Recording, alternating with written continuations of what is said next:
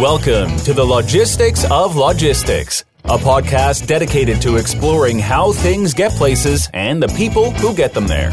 We'll talk with logistics and supply chain leaders about innovation, industry trends, and the future of the logistics business. Now, here's your host, Joe Lynch. Hello, friends. This is Joe Lynch with the Logistics of Logistics podcast. Thank you so much for joining me today. Today's topic is the e-commerce lifecycle with my friend AJ Khanijow. Welcome, AJ. Thanks, Joe. How are you? Doing great. I'm excited to talk about this topic with AJ. I think a lot of us, we all do e-commerce. We all buy stuff e-commerce or DTC. I think a lot of us listening to this podcast move stuff via e-commerce or maybe even e-commerce companies. So I think all of us know a little bit about one piece of it, maybe transporting it or the marketing or the websites or fulfillment. Fortunately for you guys, AJ knows the whole process. So he's going to talk to us today about that. So before we start, AJ, tell us a little bit about you and your company. Awesome. Yeah, thanks, Joe. Yeah, my name is AJ Khanijow. I'm CEO and founder of Fulfilled. We are a direct-to-consumer e-commerce focused fulfillment company based in Alabama. Nice. Maybe a month or so ago, AJ was on this podcast talking about direct-to-consumer.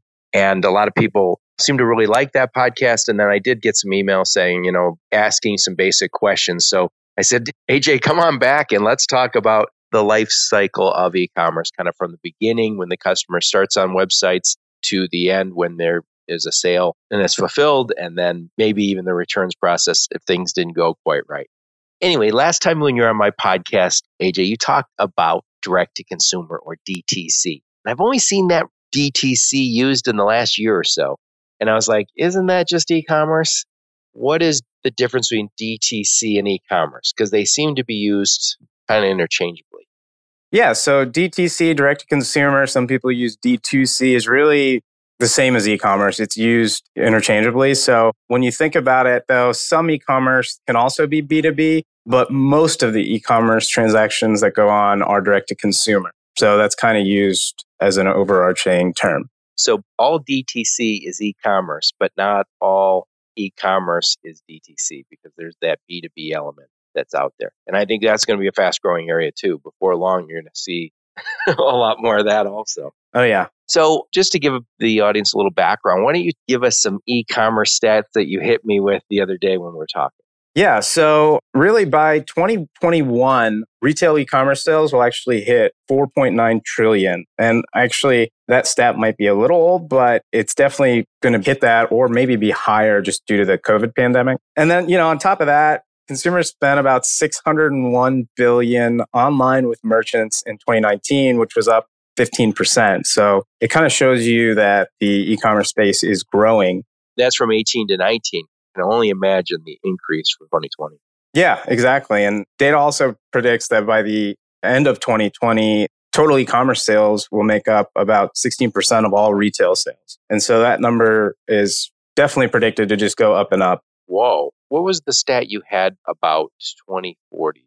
Looking at the projections, by 2040, as much as 95% of all retail shopping is going to be facilitated by e-commerce.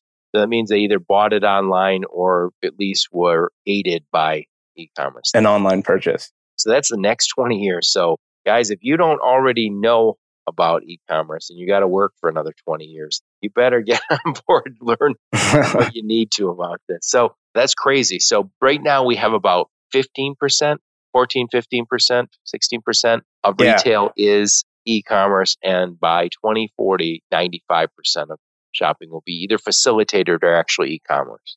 Yeah, that's right. It's pretty remarkable growth. Yeah, that growth is crazy. I guess the other side of it is retail. I mean, if you're tied to retail right now, you better figure out what they need going forward because it's not going to be the model that we currently have. And I wouldn't be surprised if there's some hybrids where there's retail / e-commerce where you go to a showroom, pick out your computer, and then it gets sent to you. That's what Best Buy does with me. I go over there, I look at the laptop, I like it, and they said it'll be at your house tomorrow. They ship it from somewhere else. Oh, yeah. And we touched on that a little bit last time. You're also seeing a lot of e-commerce sellers doing pop-up shops and things like that. I think there's always a component of the in-person part of it, but e-commerce, over time has gotten easier and quicker. Yeah, and I think the stuff that we are going to buy offline, in retail, I think is going to become more of an experience. Remember when Amazon first came out and they said, oh, they're going to sell books so you don't want to have to go to a bookstore anymore? I was like, I want to go to bookstores. I like going to bookstores. Can you save me the trip to Kmart to buy garbage cans? That would be a nice trip to save. Yep. And oh, how things have evolved. Yes. Today's topic is the e-commerce lifecycle. So let's get to it. Where does that lifecycle start? Yeah. So typically, just as an overview, first, really the prospective customer, I will call it, usually on their phone, tablet, computer, they'll visit your website. So, prior to that, I guess a lot of things occurred, including, developing the website, working on SEO, working on ads, messaging, and branding. So I think that's the stuff if you're probably an e-commerce founder, that's probably the stuff you know all about. You know all about the web. Oh, yeah. You know all about how to drive traffic. And really how to drive prospective customers to your site and then get them to engage. Right. So step one is getting them to the website. That's not easy, but we understand that. We've all done that. So we get that part. So what's number two? Yeah. So number two would be, that prospective customer, they're not actually your customer until they buy something. So they'll add whatever they're looking for to the cart and then proceed to pay with their credit card and check out. The transaction gets processed. They pay for it on a sales channel. And what's a sales channel? Is that the Shopify WooCommerce thing? Yeah. Sales channel could be a variety of things. There's marketplaces like Amazon and eBay, and then there's sales channels like on your own website and the platform you use to facilitate the transaction, which could be something like Shopify or even WooCommerce. So if I was selling on Amazon, I don't need Shopify? No. In that particular case, Amazon actually processes the transaction and sends you an order. On your own website, you need a way to, one, manage the inventory so that you're not selling products that you're sold out of, but also to facilitate the payment and the actual transaction of getting the money in exchange for the product. Okay, so you need to work with a company like Shopify or WooCommerce or one of those others. This last week, AJ, you and I talked about Shopify, and I think initially just said, we'll help you with your cart, we'll help you with the transaction. But now they've got all sorts of stuff they're doing with warehouse automation. I think that's one of the companies they own. But on top of that, I think they look more now as if you're going to be successful in this business, you need a partner, and that should be us. So yeah, there's some big changes happening in that space too. Yeah. No doubt there'll be a lot more in the next 20 years as e-commerce continues its march. Oh, yeah, absolutely. So what's the next step?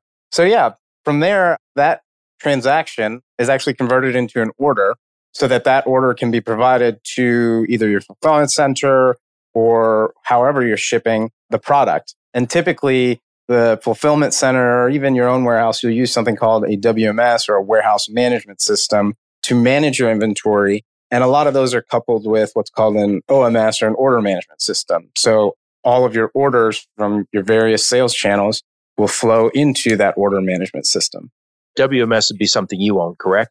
You as the fulfillment center? Correct. And then the order management system, is that owned by the e-commerce company or is that owned also by a company like yours?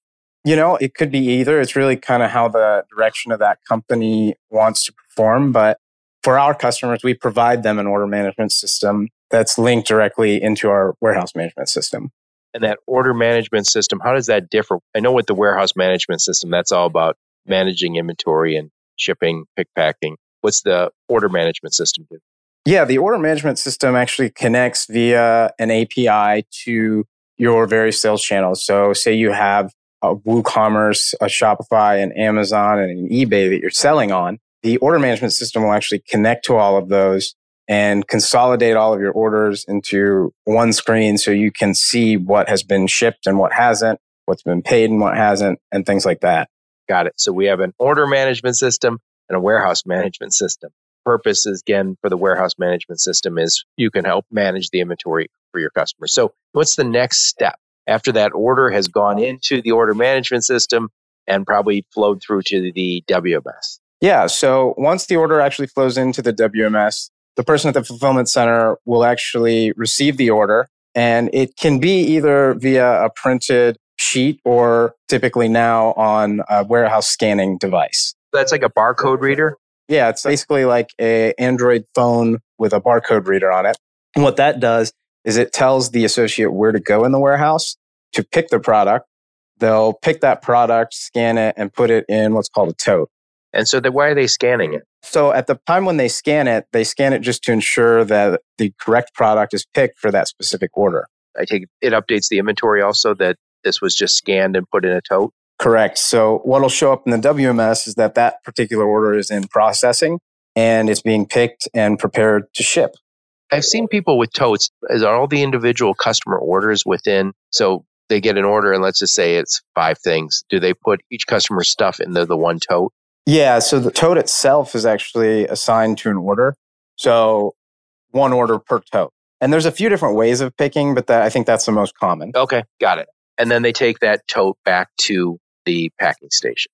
Correct. And at the packing station, at least in our warehouse, we scan it, one more time just to make sure all the right products are picked. They're packed according, into a box or a mailer according to the size of the products and, how fragile they are.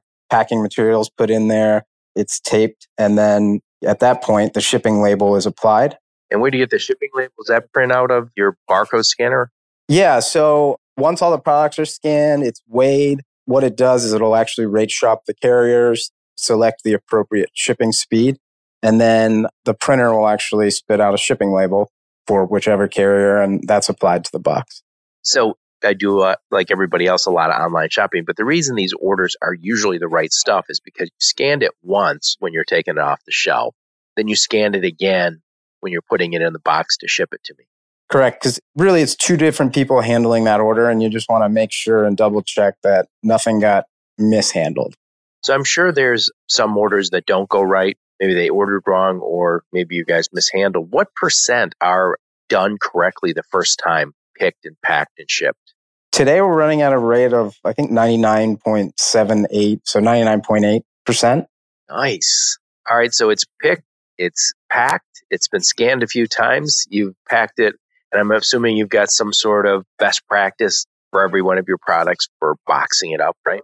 And then you put a label on it, and then you guys call FedEx or UPS or USPS? Yeah, so we have actually got a daily pickup with all 3 of those carriers. And what they'll do is they'll come pick it up every day, usually later in the day, and take that to the shipping facility. And at the shipping facility, they'll scan that it's been received.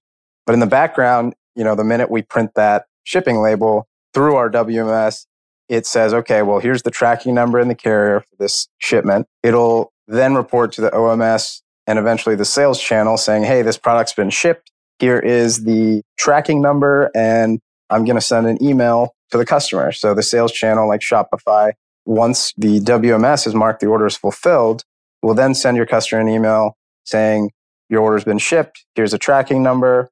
And then it'll mark that order as fulfilled in the order management system as well.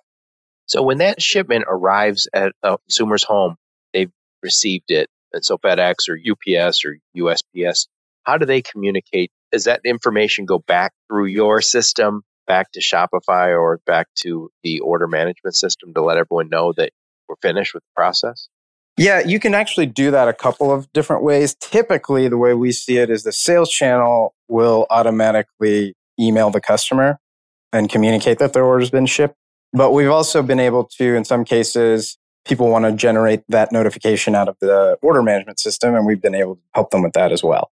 Cool. So, AJ, I'm going to go real quick on these. I think we got 7 steps. I wrote them down. And then I wanted to talk about the returns process before we leave this life cycle. So, prospective customer goes to the website. That's step 1. Step 2 is they put something in their cart. Makes sense. I've done that many times, probably too often.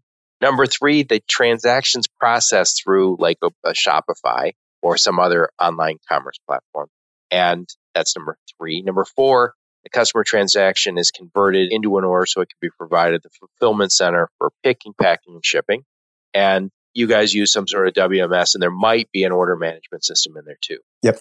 Next is the fulfillment center receives that via printed sheet or their scanner, and the associate goes and puts 1 product per tote that scans it first, and then they take it to the packing area. Yep. So once that tote's in the packing area, they scan it again to make sure they got the right product. That means it's been scanned twice. And then the products are packed according to some sort of best practice within your, some sort of guidelines you guys have. And then lastly, the barcode scanner prints out the shipping label, and the shipping team adds the label, and in the background, as you said, the tracking information is communicated to one of the carriers. Yep. Woo!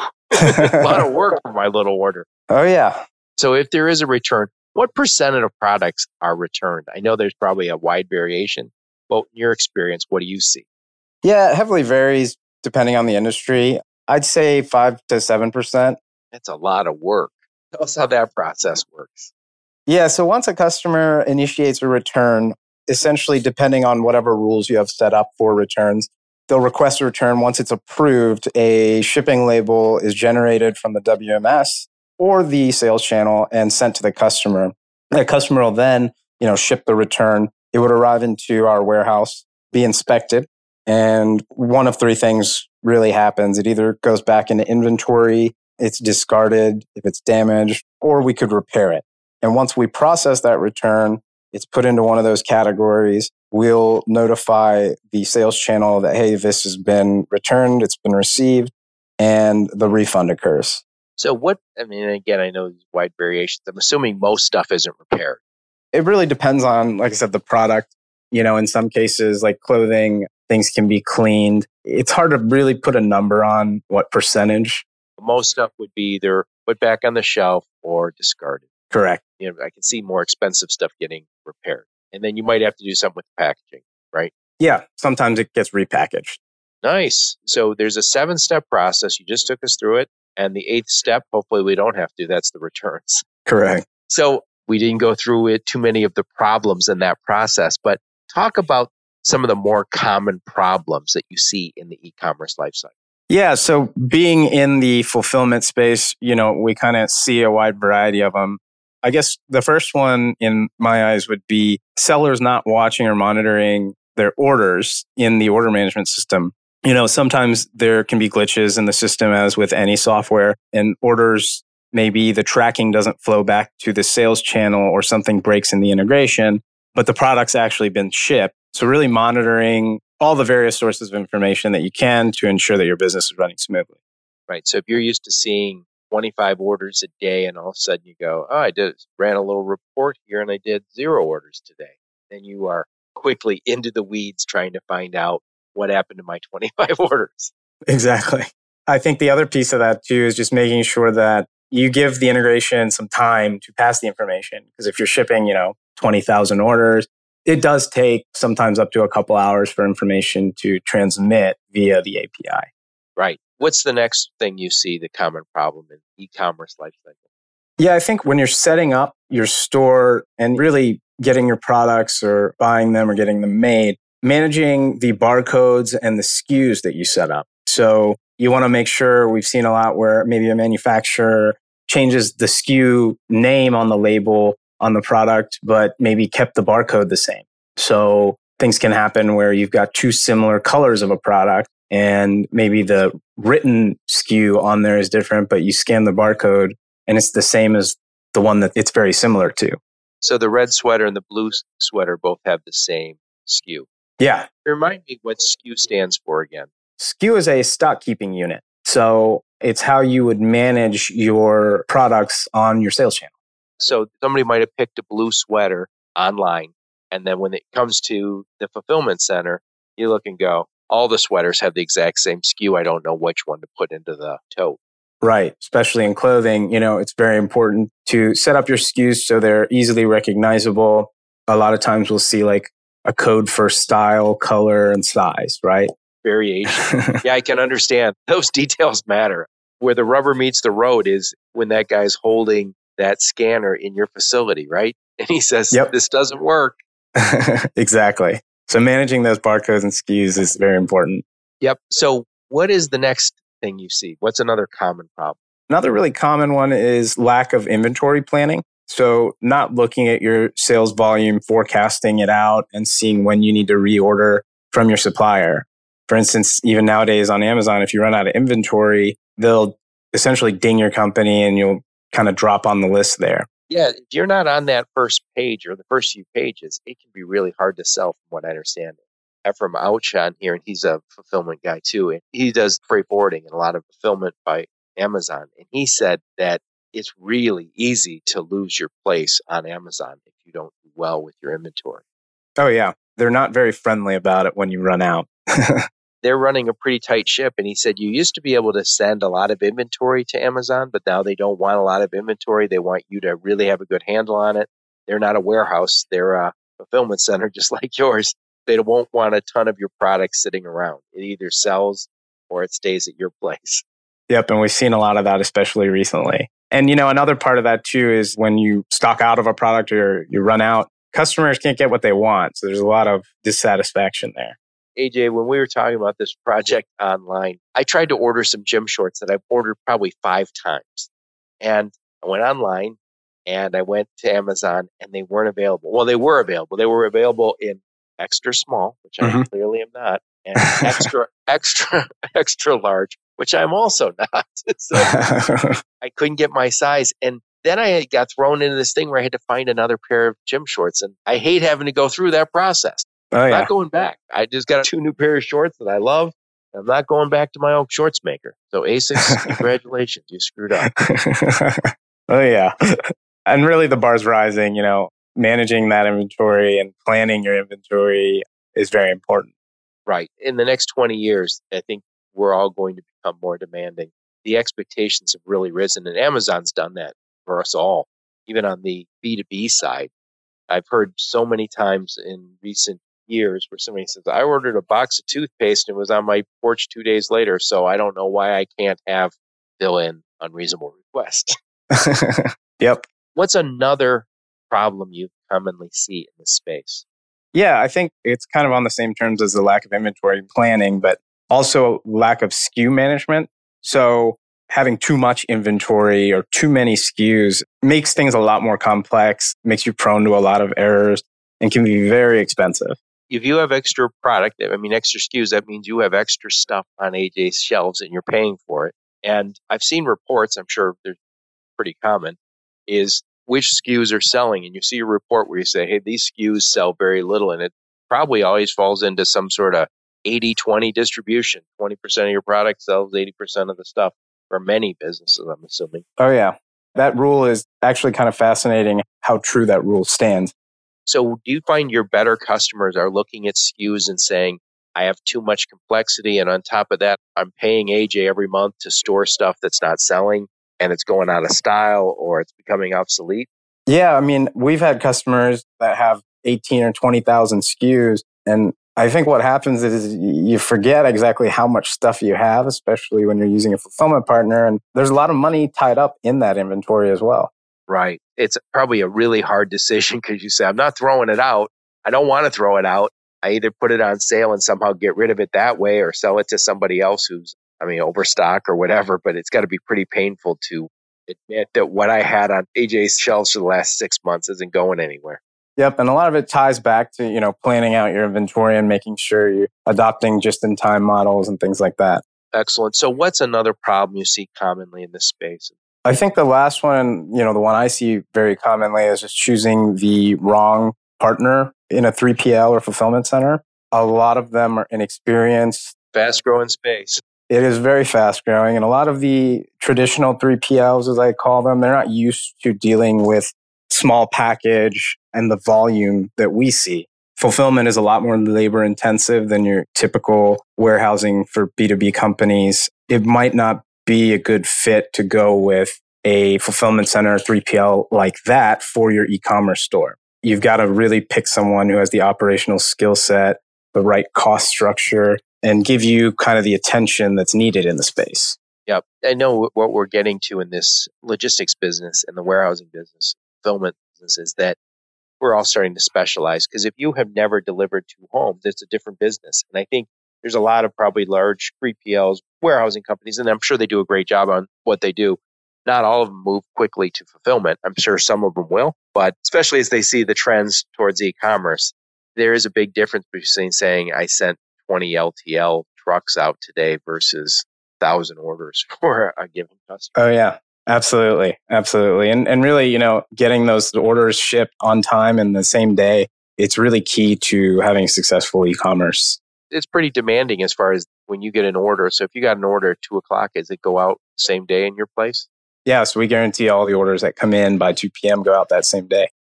That's pretty demanding.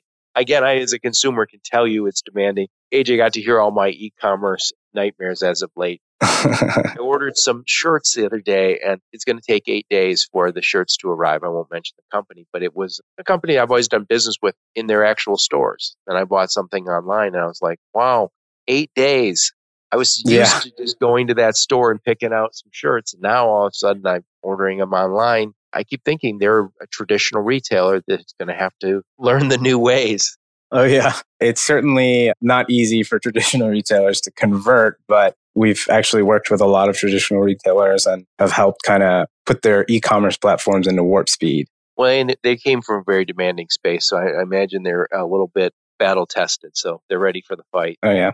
AJ, this is great stuff. I do appreciate you taking us through this. So why don't you summarize those problems for us real quick? Yeah. So overall, e-commerce is still relatively new, but it's growing very rapidly, especially with COVID. And as it grows, really the bar is getting a lot higher and getting higher quickly. Customer expectations are increasing. Amazon had a big effect on that to where 5 to 7 day delivery really doesn't cut it anymore. Innovation is really the new normal, especially in this space. You've got to innovate or you're kind of out to dry. It's really hard to dabble in e-commerce. You really got to focus on it and be innovative and push your products. And as things are growing so rapidly, the competition is becoming increasingly fierce and is increasing day by day.